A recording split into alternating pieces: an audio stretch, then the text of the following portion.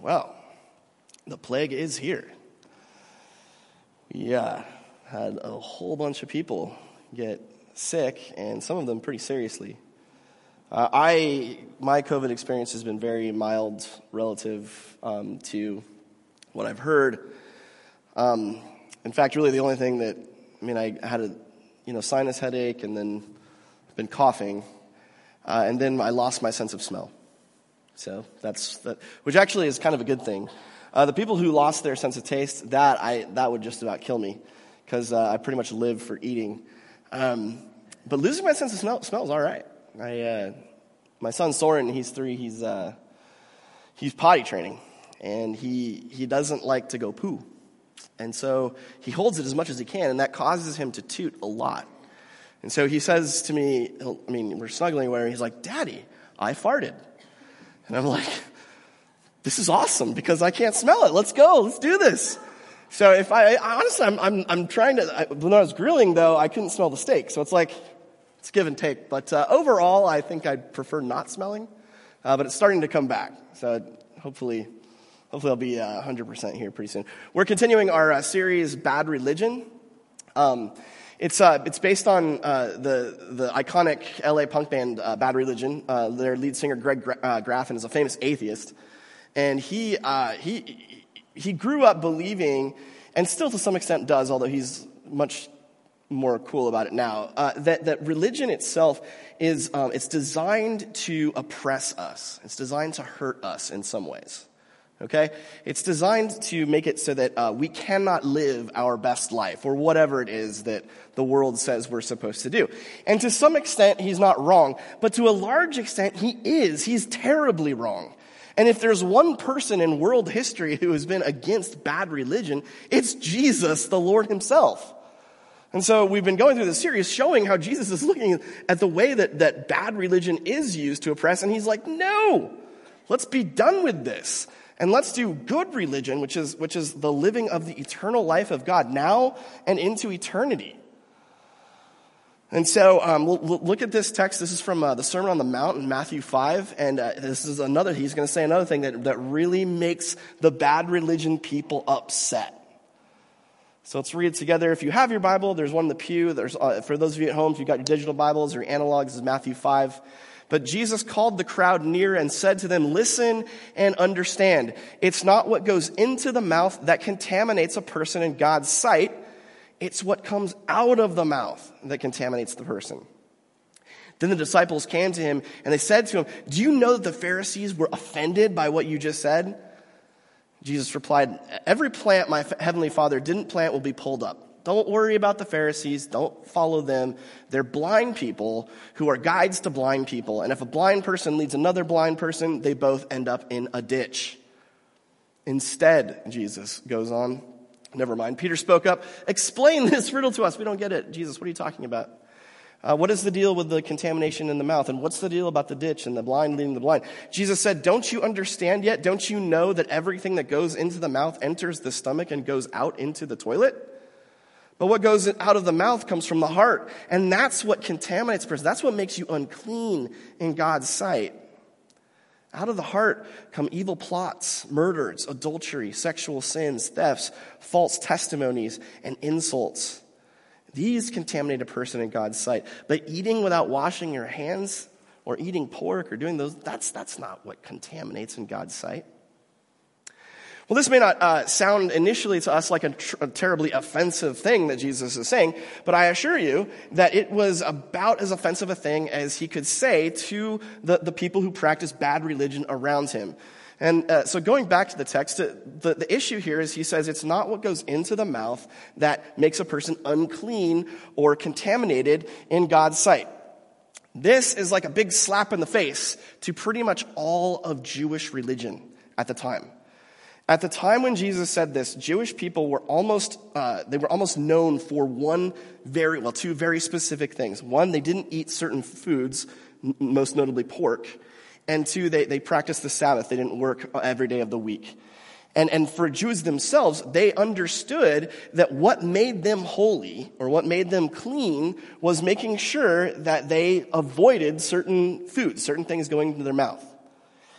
And what they thought, they'd kind of lost. There's a reason for this, by the way. I've done sermons on this before, and if you're curious about it, there is a theological reasoning behind God's prohibiting certain meals. But the Jewish people have forgotten by this time why God did that.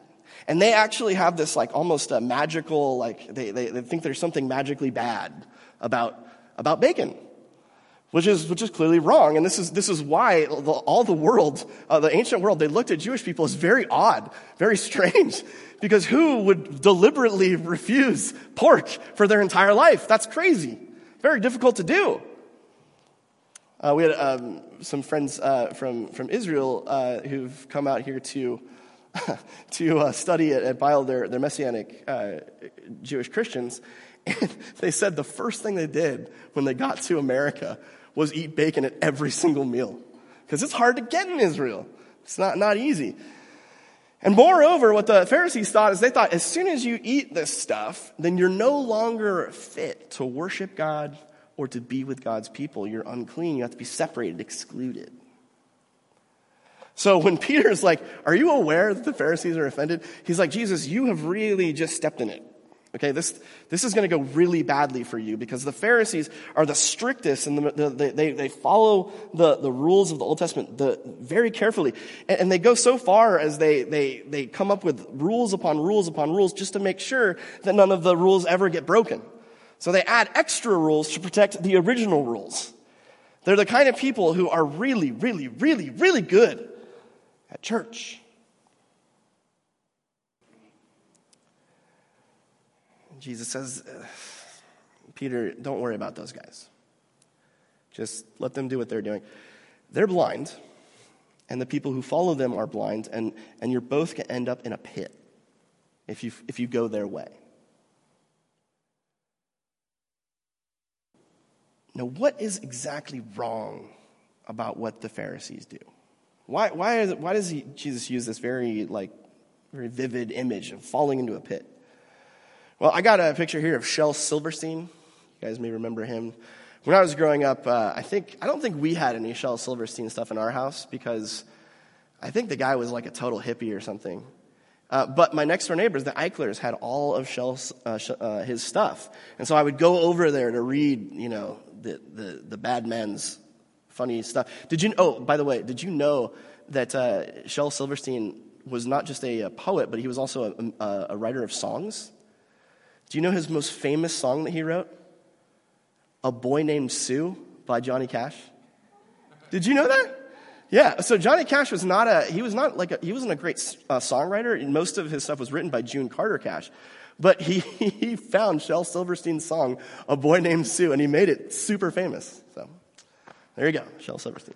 Anyway, Shel Silverstein also wrote The Giving Tree, which is a very sad and depressing book about a kid who kills a tree.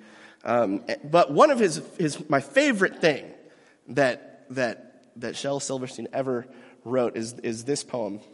It's from, I think, Where the Sidewalk Ends. It's called Almost Perfect. Almost perfect, but not quite. Those were the words of Mary Hume at her 7th birthday party, looking around the ribbon room. This tablecloth is pink, not white. Almost perfect, but not quite. Almost perfect, but not quite. Those were the words of grown-up Mary talking about her handsome beau. The one she wasn't going to marry. It squeezes me a bit too tight. Almost perfect, but not quite. Almost perfect, but not quite. Those are the words of old Miss Hume, teaching in the 7th grade, grading papers in the gloom, late at night up in her room. They never crossed their T's just right. Almost perfect, but not quite. 98, the day she died, complaining about the spotless floor. People shook their heads and quite sighed, guess that she'll like heaven more. Up went her soul on feathered wings, out the door, up out of sight. And then another voice from heaven came. Almost perfect, but not quite.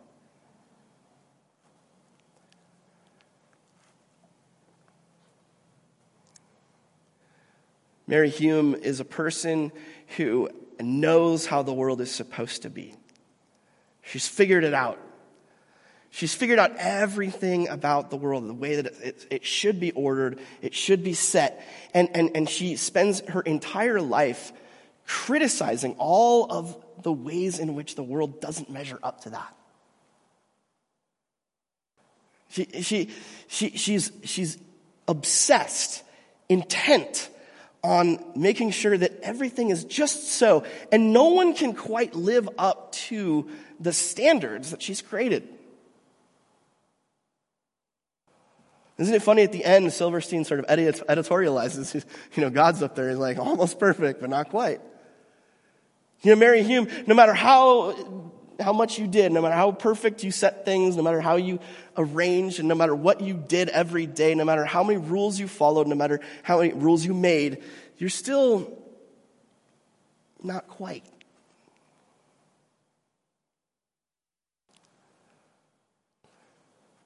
Interestingly, one of the reasons that Jesus says that it's time to do away with the food laws is because by the time that he comes, pork is cheap. And it's a meal that the poor and the disabled can afford.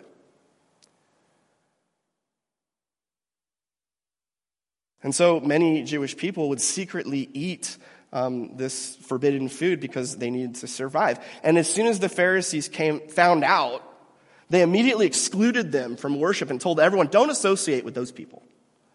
They're not right. They're almost perfect, but not quite.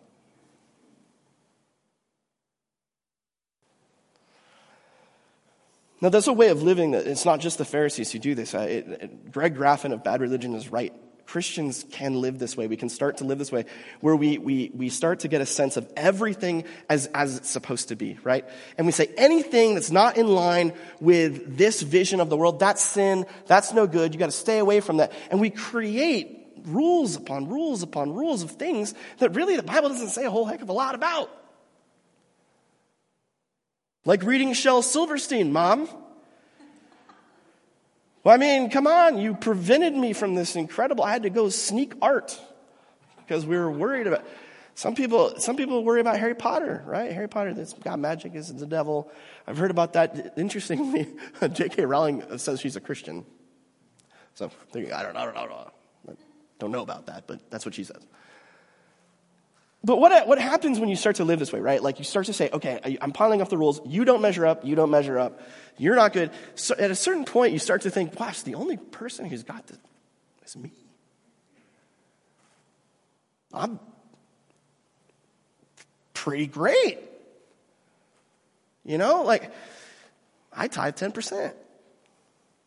I bet a lot of these people don't even give it all. Failures. I come every Sunday, even when the plague has hit Coast Bible Church. I still show up and try not to get COVID-19. There are people who sometimes only come once a month. Can you believe it? Ugh. I'm so successful because I work hard. I put in the hours. And there's so many lazy people around. They just... Ugh, glad I'm not them. When you start to live this way, this almost perfect but not quite kind of way, you end up in what I call the pit of pride. Or alternatively, this is what happens when people like the Pharisees take over, right? They get in charge and they start judging everyone. Well, what everyone does immediately is they hide. Right? They're ashamed. You're ashamed because that you're not living up to the rules. But by golly, you don't want anyone to find out because you want to make sure that you still have your friends. You want to be able to worship. You want to be able to so you cower in shame and fear that anyone might find out who the real you.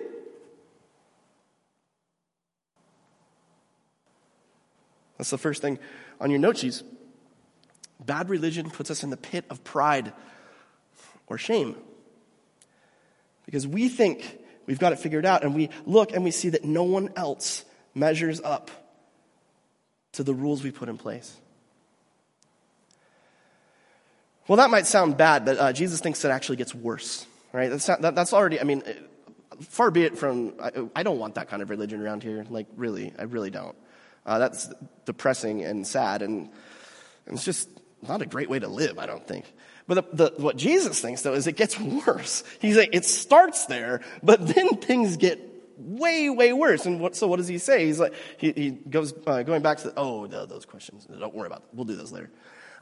Peter spoke up, explain this, don't you? And then Jesus says, don't you know that everything that goes in your mouth, goes into the stomach and comes out of the toilet? What Jesus is saying, is he's saying your body is actually cleaning the food for you.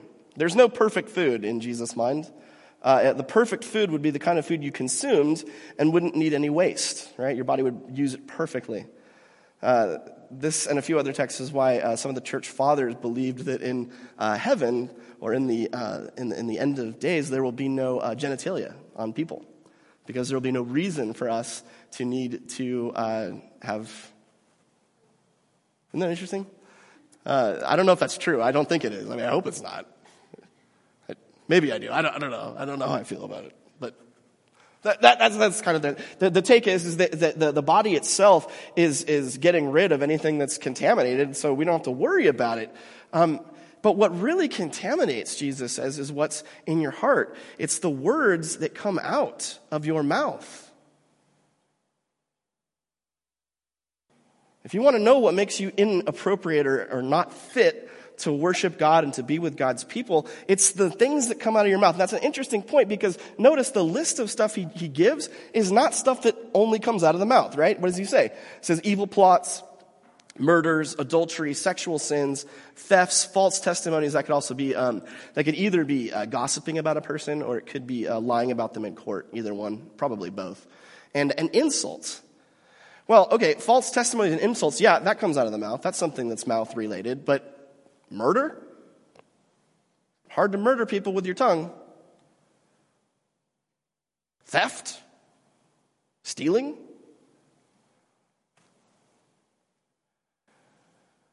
Well, Jesus understands something that he understands something about the pit of pride. Because when you're in the pit of pride, remember, it's a lonely place. It's you and maybe a few others who, have done whatever it is that you're supposed to do to be holy. And when you're in this pit of pride, what happens is you begin talking about all the people outside of the pit of pride. And you begin wondering, why can't they just straighten up and fly right? And you don't know it, but your heart's corrupted because you've already missed the boat. You're not following a God of the real God, because the real God's not the God of silly rules. Instead, the real God is a God of gracious compassion and love. And so you've missed that. And so this corruption in your heart, where everyone around you is just inferior, they're just not as good. And at a certain point, you become really disappointed in them. And then at a certain point, you become really angry at them. And then maybe you start to realize these people can't be left to themselves. They're not good enough, and they're never going to be good enough. What they need, honestly, is me to come and straighten them out.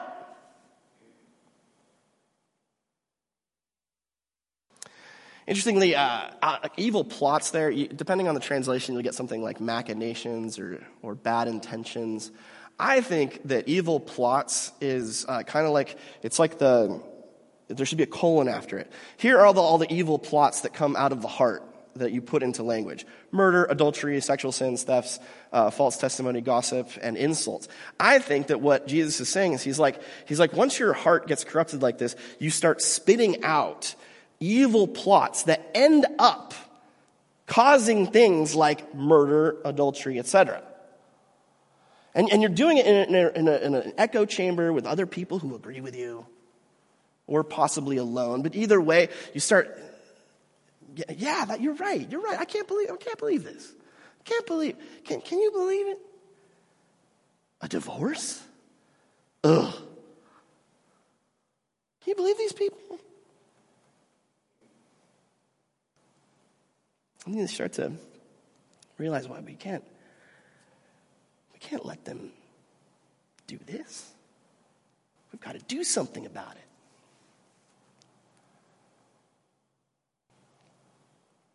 There's a great quote from C.S. Lewis. It's one of my favorites. It's from a collection of essays called God in the Dock.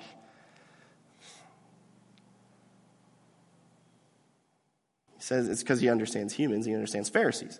Of all tyrannies, a tyranny sincerely exercised for the good of its victims may be the most oppressive. It'd be better to live under robber barons than under omnipotent moral busybodies. The robber baron's cruelty may sometimes sleep, his cupidity may at some point be satiated, but those who torment us for our own good will torment us without end, for they do so with the approval of their own conscience. He's definitely thinking about religious people here because he says, look, they may be more likely to go to heaven, yet at the same time likelier to make a hell of earth.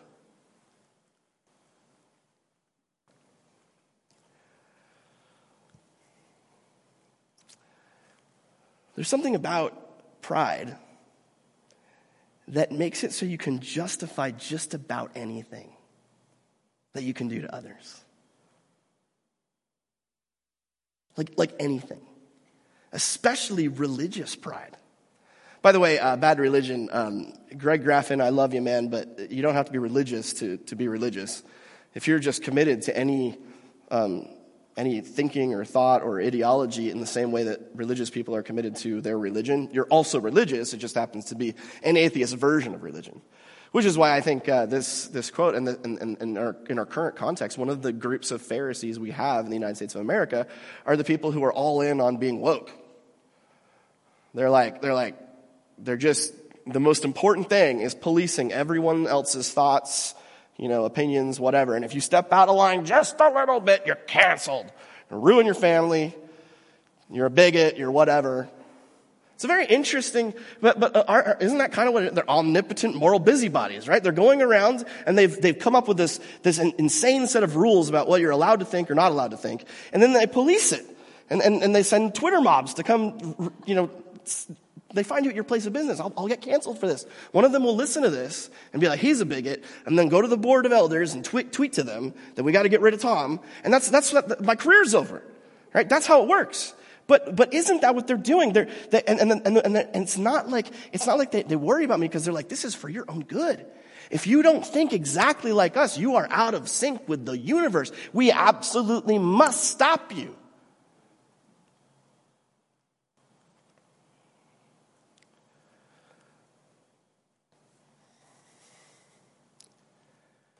In religious context, it's the same thing with different stuff, right? Well, if you read this book, or watch this movie, or listen to this, or eat that, or if you start doing those things and you're out of line, you don't fit here, you don't belong, and we're going to make sure that we smash your square peg into this round hole. You're welcome. I'm a millennial by just a couple months. So my generation is the generation of people who were either college or younger when September 11th happened. And so I was, next slide please. I was, I think a junior in college, and I woke up, this is now just over 20 years ago that this happened. And I woke up to the pounding on the door of the students. I was overseeing a bunch of freshmen in our dorm. And they were like, Tom, we're going to war. And I was like, oh my gosh. So I rolled out of bed and went and looked, and one of them had one of those 15-inch, TV screens with the rabbit ears, and we were watching the second tower fall. And everyone was sitting there being like, what? Why would anyone do this? This is crazy. And so later that week, I think it was the next day, maybe the following day after that, I had class again. And one of the guys in the class was a friend of mine. He was the center of our basketball team. He's from Nigeria. And we were having a discussion about, September 11th, as everyone was. And somebody said, I don't understand why anyone would do this to us. And it was an us thing. It was clearly this was a shot at America, right? And so the center of our basketball team, he lived across the hall from me. He said, well, you don't understand that you Americans think that you're generous, kind, loving people that are always doing good in the world. That's what you think about yourselves. He's like, well, the rest of the world kind of hates you. And they think that actually what you do is you exploit and you take advantage of us and to get rich. And he's like, and I'm not saying that's true. I'm just saying that's the perception in Nigeria, where I come from. And also, you add to that some religious fervor. And if you're like a part of radical Islam, for example, if you're radically Muslim, you don't just dislike America. You actually think that America and everybody in it should die because you are 100% against the will of God. And he's like, so when you, because we were all talking about how, like, you remember those videos, for those of you who are old enough, where, like, they'd have videos of people in Pakistan cheering, death to America, right? Like, yes, woohoo! We just killed 3,500 Americans. Yeah! This is awesome. If you remember that, it was shocking. You're like, who would celebrate the death of 3,500 people, or however many it was? Like, that's the sickest thing I've ever heard. And then this dude from Nigeria, he's like, you don't understand. This is good. This is the best possible thing that could happen, because you Americans, you've transgressed every rule that the God of Islam has put in place.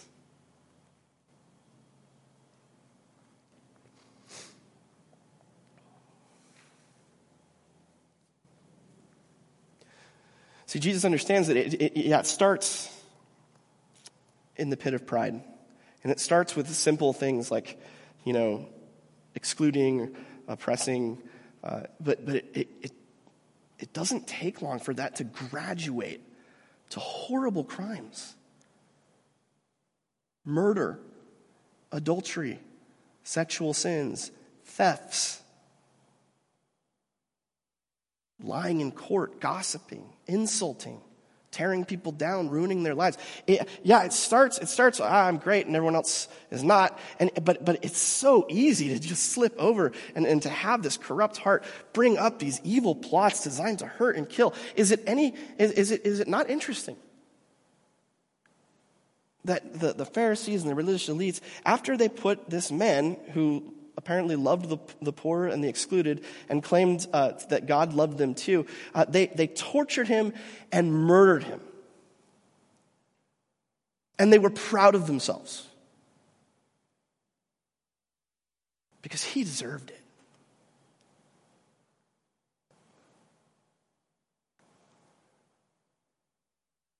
It's the next thing on your note sheets.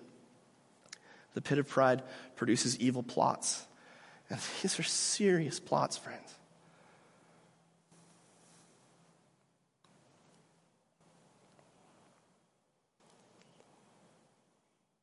If we go back to the text, Marilyn.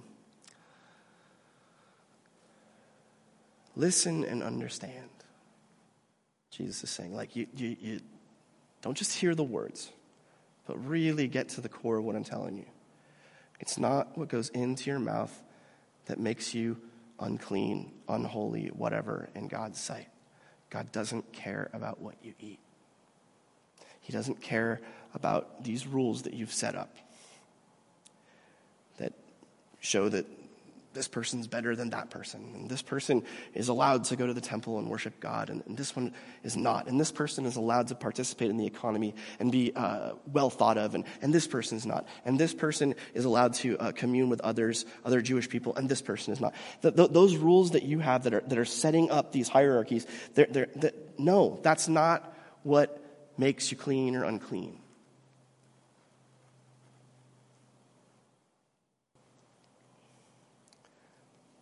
In Luke, we read that the first people who come and see Jesus are the shepherds, right? I have a little picture of that.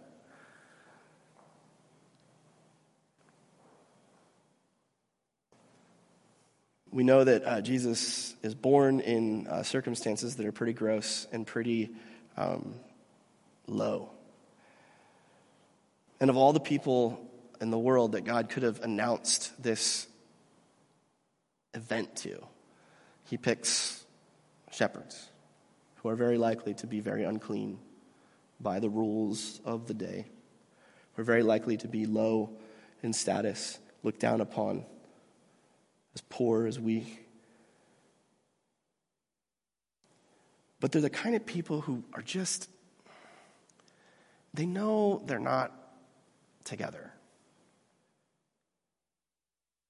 They know that they're not as good as the elites and the wealthy and everybody else. But they're looking for a miracle, you know? They're like, God, I just want to worship you, to recognize your glory, your majesty. I know I'm nobody. I would love to be a part of you changing the world. I know I'm not much to look at, but I really do adore you. And I would really love to see you do something amazing. And those are the people that the angels sing to and announce to. Those are the people who come and they kneel and they worship the newborn king. Because they're simple, they're humble, they're not out to win whatever prize you get for being the best religious person. They just really believe in God, and they really, really believe that God can do amazing things, and they want to be a part of it. That's it. They just want to worship God.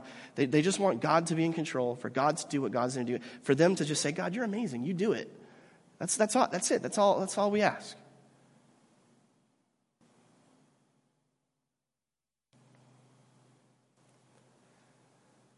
Just because they didn't eat the right meal, wash their hands at the right time, be successful, whatever. Just because of those things, they're not excluded. In fact, they're the first ones invited to worship the King. It's the last thing in your note sheets. What God really wants is not perfect people. He wants sincere, humble worship. Doesn't matter if there's 300 or 2. It doesn't matter if there's wealthy or poor. It doesn't matter if there's white or black. It doesn't matter. All the things that we set up, the rules and categories that we filter people, God doesn't care.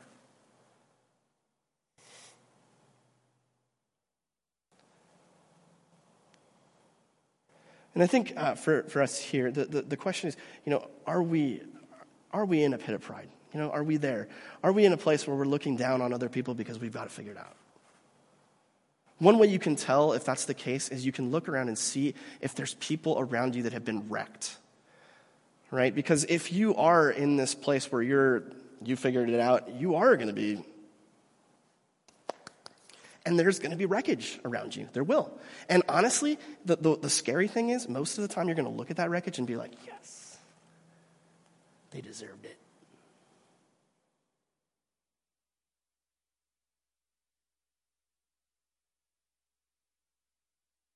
But that's not what God's after. And that's not who we're going to be. Let's pray. Gracious God and Father, long in compassion, long-suffering, patient.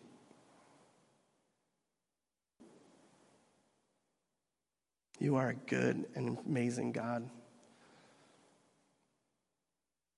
A God who doesn't hold us to account for being almost perfect, but not quite. Instead, a God who saves and wipes away every smudge, every sin in the coming and the death and the resurrection of your Son. God, may we be a people not bound up by rules, not convinced that we've got it all figured out. Instead, may we be sincerely, just humbly coming to worship you, to follow you, to be surprised by you.